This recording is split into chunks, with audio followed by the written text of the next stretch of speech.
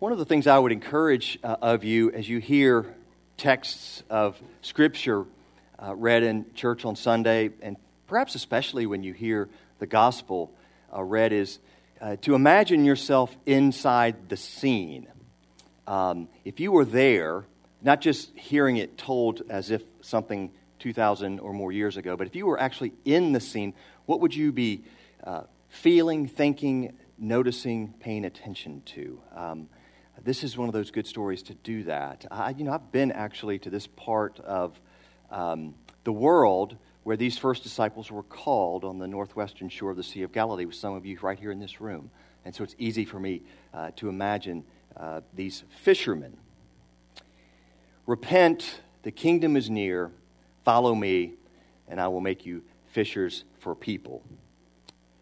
Jesus says, turn your life around, reorient everything. God is coming into the world, breaking in, enveloping you and everything else.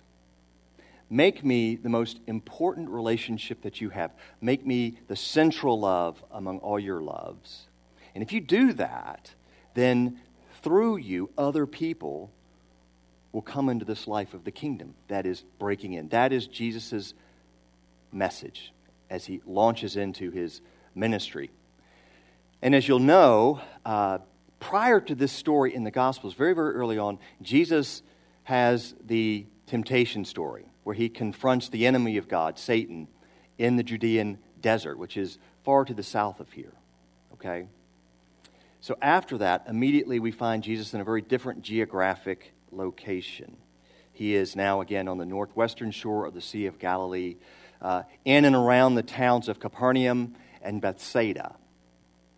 So what I want you to understand here is that from Matthew, who tells this story, geography is theology.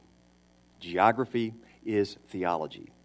The point here is Jesus is beginning his ministry, the very sort of northern reaches of the Holy Land, the land occupied mostly by the Jews, right where the country sort of bleeds into pagan territory, into Syria, into the land of the Gentiles, into what was once, centuries before, the land of the tribes of Zebulun and Naphtali. So Jesus is fulfilling the prophecy made hundreds of years ago in Isaiah that light would come to shine there. So again, what I'm trying to stress here, I think Matthew wants us to get, is geography is theology. Jesus begins his ministry at the boundary between the Holy Land and the rest of the world. Perhaps in our own lives we might think of it at the place where the sacred in our lives intersects or bumps up against the secular. And he's not traversing this realm alone, this curtain, if you will, that separates the people of God from the rest of the world. He calls disciples. One of the things that's interesting about Matthew is that a little bit later on he will tell his own call story, how he was called to follow Jesus. But other than that, these two sets of brothers are the only place in his gospel where he actually describes the call. The other 7 disciples are simply listed in the story. And I want to just point out 3 quick things about how these very ordinary people are called out into an entirely new kind of life. The first thing I want to point out is that discipleship begins in pre-existing relationships. These are 2 sets of brothers, Andrew and Peter, James and John. Again, discipleship, if this is a paradigmatic story, and I think it's supposed to be, discipleship actually begins perhaps not for 99% of us saying, I've come to know Jesus, I'm going to New Guinea. But right where you are, maybe with your spouse, maybe with your brothers and sisters, maybe with your friends. We could talk a lot more about that. Think about the call of discipleship as beginning with people that are already next to you, already around you. The second aspect of the story may sound like it runs counter to the first point I made, but I can't help noticing that Matthew stresses that James and John left their father high and dry in the boat. So I imagine the scene. I'm in that story. You know who I'm looking at? I'm looking at Zebedee. Like, what is he thinking? Where are my sons going? They're just walking off the job. Not only that, they're walking away from the family business. Jesus calls ordinary people out of their daily rhythms and existence. He calls us out of familiar patterns, systems, perhaps even familiar ruts. Again, I always wonder what Zebedee is thinking here. And it actually made me think of this. There's another story that Jesus tells about a son who walked away from his father. It's the story of the prodigal son. What is the difference between the prodigal and James and John? After all three leave their father. Well, here's the difference. One of them leaves his father and his home to chase after his own appetites and ambitions, the desire to be autonomous, to be free of anything and everything that may constrain him from being what he wants to be, to invent himself, as it were. And of course, that is a story that ends in disaster. And it ends in disaster for all of us who try to do that, the idolatry of our age, actually. That story is also meant to be paradigmatic. But the sons of Zebedee, while also leaving their father, do so for entirely different reasons. They leave their father in order to follow Jesus into the kingdom of God. The motivations could not be more different. And here's the great gospel irony. Jesus is more important even than family and your jobs. And ironically, the best way to bless your family and your jobs is to live like that. And that's exactly what James and John do when leaving their father in the boat. And I wonder too, I don't know, this may be taking it too far, if in some ways it's analogous to Jesus leaving the Father in heaven to come to earth to accomplish his kingdom purposes. The third thing I want to point out is the swiftness of the decision. We're told immediately they follow Jesus. And I think the point here is not about the measure of time. It only took 15 seconds or however long, very quickly. No, that's not the main point. The point here is the utter conviction that led them to a decisive break with the way they had formerly been living their lives. And that is what repentance actually is. A total reorientation of their lives to this new thing, this new work, and this new person, Jesus and his work on the frontier of the kingdom, where the kingdom is pressing in to the world. Immediately they left their boat and their father, and they followed him. So I'll share it again. From Matthew, geography is theology. It's also figurative. I know many of us hear this story of the disciples. I often have, and I can't leave my family. I can't leave my job. I can't leave where I'm already living. That's just not practical.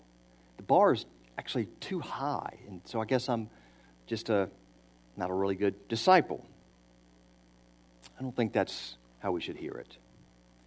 Because many of us lived what I would call a partitioned kind of life. Partitioned life. I have my work life. I have my family life. I have my social life. I have my me time life, right? Then I have my spiritual life. And they're separated like different countries on a map. They may touch each other, but they're partitioned. So maybe it's hard to see your spiritual life, your life with Jesus, as more than some partitioned, self-contained part of your life. Its own country touching, but not actually crossing the boundaries of all the other parts of your life. So again, think about how that may not be true. If the kingdom of God is what Jesus says it is a movement of God into your life that invades every single aspect of it, right where you are. I always find examples of other people helpful. I was at a conference at Duke Divinity School last fall, and I heard the dean of Duke Divinity School, Greg Jones, tell the story of a friend he has made in recent years whose name is Maggie. I won't try to pronounce her last name because Maggie lives in Burundi. Maggie is a Roman Catholic lay woman. She is ethnically of the tribe of the Tutsis. And in 1993, horrific civil war broke out in Burundi. Militia from a different ethnic tribe came to her village, and they tied Maggie to a chair because she worked for the bishop. And they made her witness the execution right in front of her eyes of 72 of her villagers, including, by the way, priests, nuns, and her very, very dearest friend. Miraculously, they let her survive. And not only that, but in the ensuing hours, she discovered 7 little children that were hiding in the sacristy of the church in the village. And then eventually, they found 25 more little kids. So Maggie, if she was thinking properly, right? Like we would think, she should have left, gotten out of there, made her way to a Red Cross refugee camp. But she decided no, and she decided very quickly, no, I am staying. And she founded an orphanage in the midst of all that carnage, that genocide. And interestingly, at the orphanage, she built a swimming pool for the kids. She developed a mechanic shop, a library, a school, a beauty shop, a farm, a hospital. And then most interesting to me, she created there at the orphanage a movie theater. A movie theater for the kids, but also for people who would come from miles around. And she was asked, why, in the midst of all of this, would you think that's important to build a movie theater? And she said, because I want my children to be able to see that there are different stories. There are different stories in this world to the story that they've been living right here. And then my favorite quotation from her, she said, love made me an inventor. Love made me an inventor. Here's a person who immediately reorients her life in the midst of the worst thing we can imagine, to follow Jesus right where she is. And in the midst of that, she is creating a new country. Like a movie theater opened on drenched in blood ground in genocide, the decision to follow Jesus where you already are is a decision to live your life as if it's a different story from the story that's being lived out all around you. A different story to the very bad script that's being lived out in a very broken world right now. Jesus invites us to follow him, to enter into his story. It's not easy. This is not an easier story. This is a story that will lead us to the cross. And through his cross and through our submission to that and our coming to the foot of it, an abundant kind of life that we too seldom ask for or imagine. Not many of us are as heroic as Maggie. I know that I am not. But this story today calls me at least, if not you, yet again to consider the geography of my loves in my heart, the geography of the way I'm actually living out my life. Perhaps it will for you too. Immediately, they left their boats and they followed him.